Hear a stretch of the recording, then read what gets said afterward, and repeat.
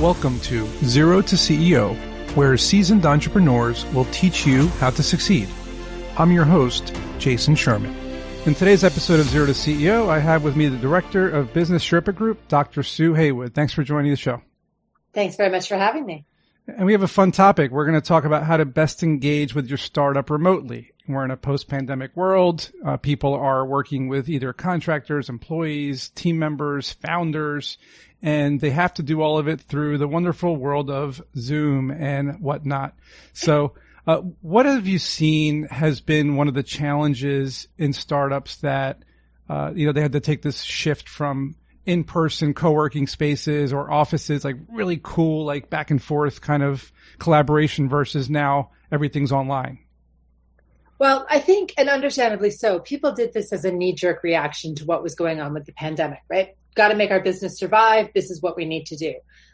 Successful companies have also made the mind shift to, we are now a virtual organization, and that requires a different set of approaches. Where companies have struggled is thinking that virtual means working from home, right? That back to the 1990s idea of all of us are in an office, all of us are functioning paper-based, and somebody has special permission to be at home for the day. That is not what we're talking about in 2022. This isn't special permission. This isn't trying to deviate from the norm. This actually is a really effective way to work together.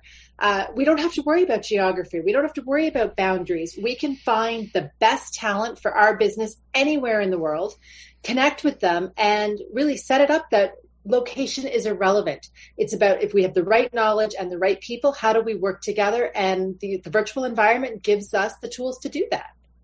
I agree 100%. Before the pandemic, for years and years, I worked in different locations with people, and I almost found like it was counterproductive. I might be one of the outliers thinking that, but when you're in person, you kind of putz around a lot. You take coffee breaks, you talk, you gossip, you walk around, you get distracted by the other people around. And I feel like ever since everything went online, we just get stuff done. So, absolutely. And it can also make people a lot more connected if it's intentional. That's the one difference is, you can accidentally bump into somebody in person and, I was going to grab a coffee and saw so-and-so, so we started talking. That doesn't happen in the virtual world. So you have to be very intentional about your communications. But it also doesn't create a hierarchy of, those of us in head office versus you guys in a satellite office, or, we're in this time zone, you're in that time zone. We can really set everything up to be cohesive. So what are some of the reasons you've found, especially during the pandemic, why people you're working with or employees, they're just not working as hard as you are as the founder of the startup? I've actually seen, from a virtual perspective, those employees that are really supported in having a virtual work environment are working hard. They love the flexibility. They love how it helps them be all aspects of the human that they are. Of course, they're a great employee, but they're also maybe a spouse or a parent or a neighbor or whatever it is that they do in their life. And this allows them to do that. Instead of saying, you have to work from 9 to 5. You have to be at a physical desk from this hour to this hour. It's okay if, you have to take a 20-minute break to go drive, someone to school, drive a neighbor to the grocery store. That's okay. Right. That actually makes them more productive. Right. Taking breaks and the mental aspect, because we've been seeing mental health problems surfacing like crazy, and people getting burned out. Right. Then we had the quiet resignation. Then it was quiet quitting or whatnot, and all these terms popping up, which really just means people are working less because they're tired of being treated like crap, and maybe they're not shown that their work makes a difference. So what have what's going on? Like with employees or people, like what is happening really? Because it's a lot of stuff going on, right? Well, I think some of the mistakes have been a lot of leaders, executives have really managed the things that don't matter, right? You didn't hire somebody to, be at a desk at 8:00. That's not what's important about their job. So really focus on those outputs of what is it you want your employees to be doing. And as long as your employees are performing those outputs, why does it matter how or when it's being done? Or where? Obviously with deadlines, right, or where.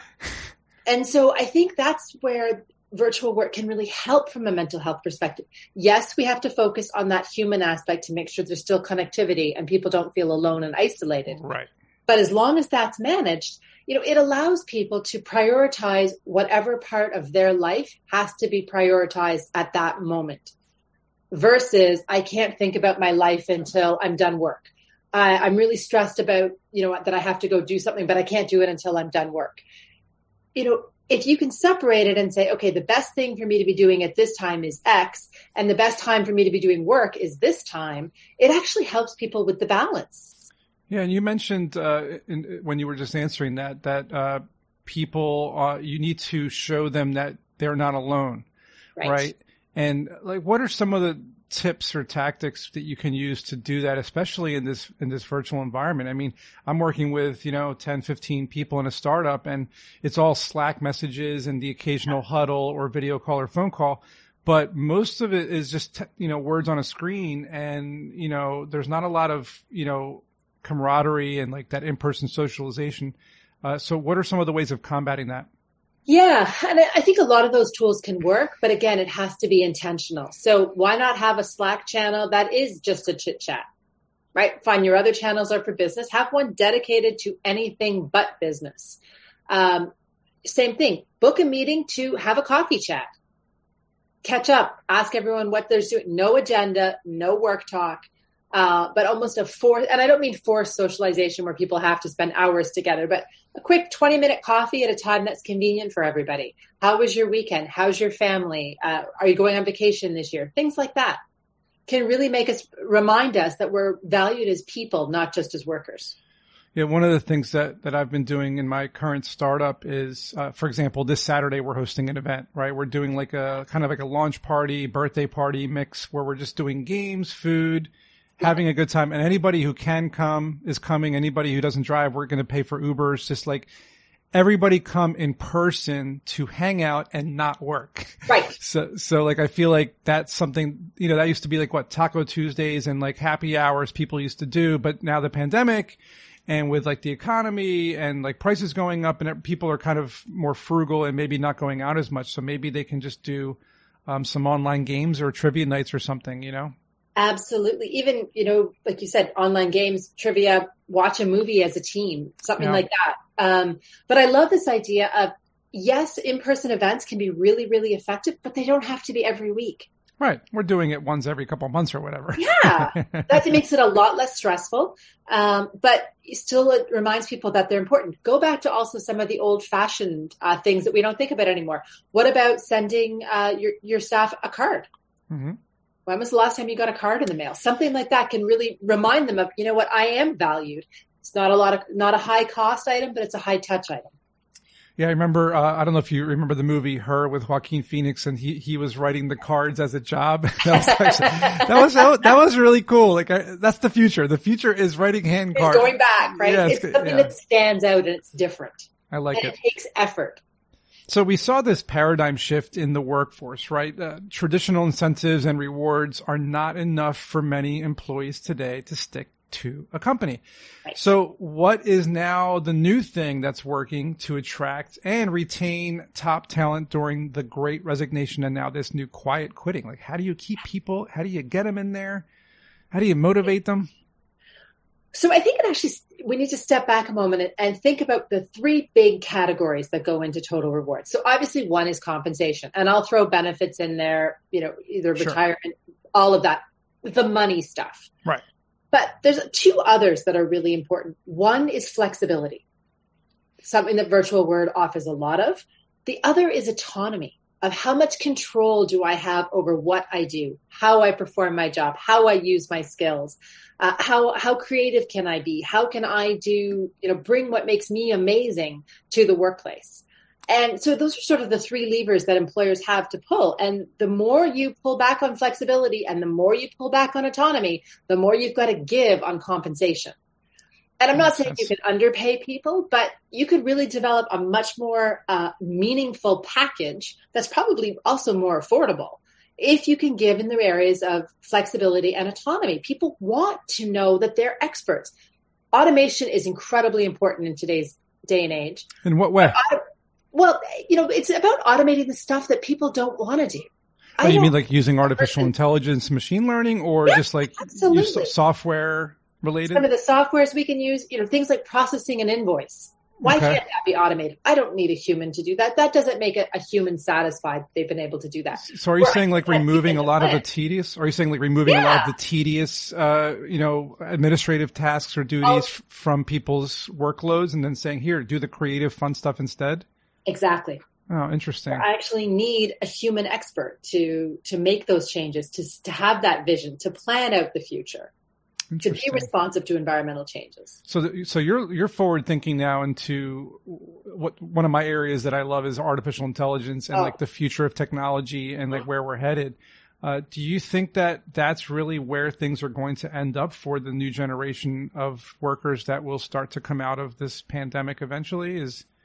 I do. I mean, the new generation of workers, let's say, people 18 years of age and younger, are so tech savvy. Mm-hmm. They're not going to have any desire to do those, low level tasks that a lot of us have done because there was no alternative. Right. And how are we going to engage them? And also, we're in a war for talent.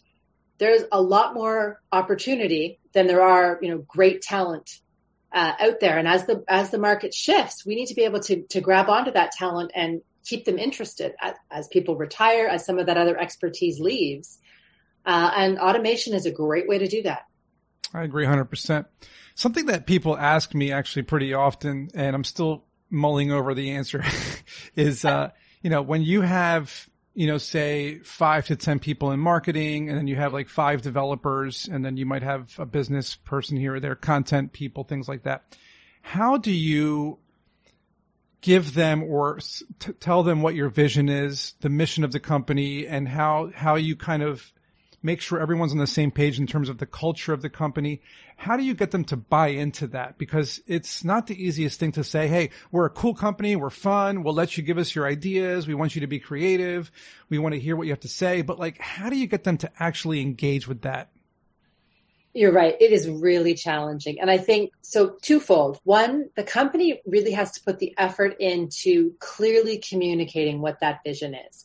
And I don't mean the 14-sentence vision statement that we've all seen at certain organizations. That doesn't mean anything to people. Like, put it into a few words. You're not trying to get a Pulitzer Prize. You are trying to clearly communicate something in the fewest possible words so everybody can understand and embrace it. And then really demonstrate that everything we do links back to maybe those 2 or 3 bullets. We're going to do this. This links back because it connects to point number 1. This part connects to point number 2. And really demonstrate that connection and really through repetition, get other people to sort of start to mimic and then repeat and embrace it as well. That's a great way to look at it. So like find, I guess, your core value proposition, you would say, right? The things that make your company stand out from the others, take those 3 words and then tie into the things that you're tasking them with. That's great. So say you're a leader, right? You're in charge of a startup and everybody has to listen to you for all intents and purposes. How do you effectively drive change in the organization? Like if you start to see things kind of linger in the wrong direction or things are not going the way you planned, how do you effectively manage and make them go down the right path? Well, I think the one step that many of us overlook because we get so focused on the correction itself is we forget to explain the why. And people are a lot easier to lead and convince to change if you can really connect that why for them. Right now, we're doing this and we're getting this result. This is not the result we want. We want to change to this because it, better aligns with the result we're trying to get. And if we do this, we will see this change, and really help them understand the why you're asking them to do it. And that in and of itself respects them as people. You're a thinking, sentient being, and I'm going to explain to you the why versus just giving you direction. Wow. These are amazing tips that I hope everybody who's listening or watching has learned a ton, because I know I sure have. And from the look of your accolades, PhDs, armed forces, adjunct professors, officers, all sorts of amazing things that you've done. So I applaud you for your efforts and for paying it forward by telling my listeners how to help engage with their startups better. Oh, it's been my pleasure. And thank you so much for the invitation, Jason. It's been wonderful chatting. No problem. And where can people find out more about what you do and what you offer in terms of services?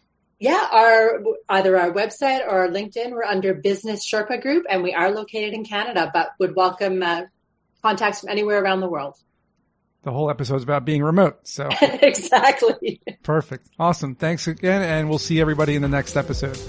Hope you enjoyed the episode. If you learned something today, please support this podcast by subscribing to it, sharing it with your friends, and leaving a 5-star review. You can learn more about me at jasonsherman.org, where you'll find information about my book, also called Strap On Your Boots, available on Amazon, as well as my course called Startup Essentials on Udemy or Skillshare. I'll see you in next week's episode.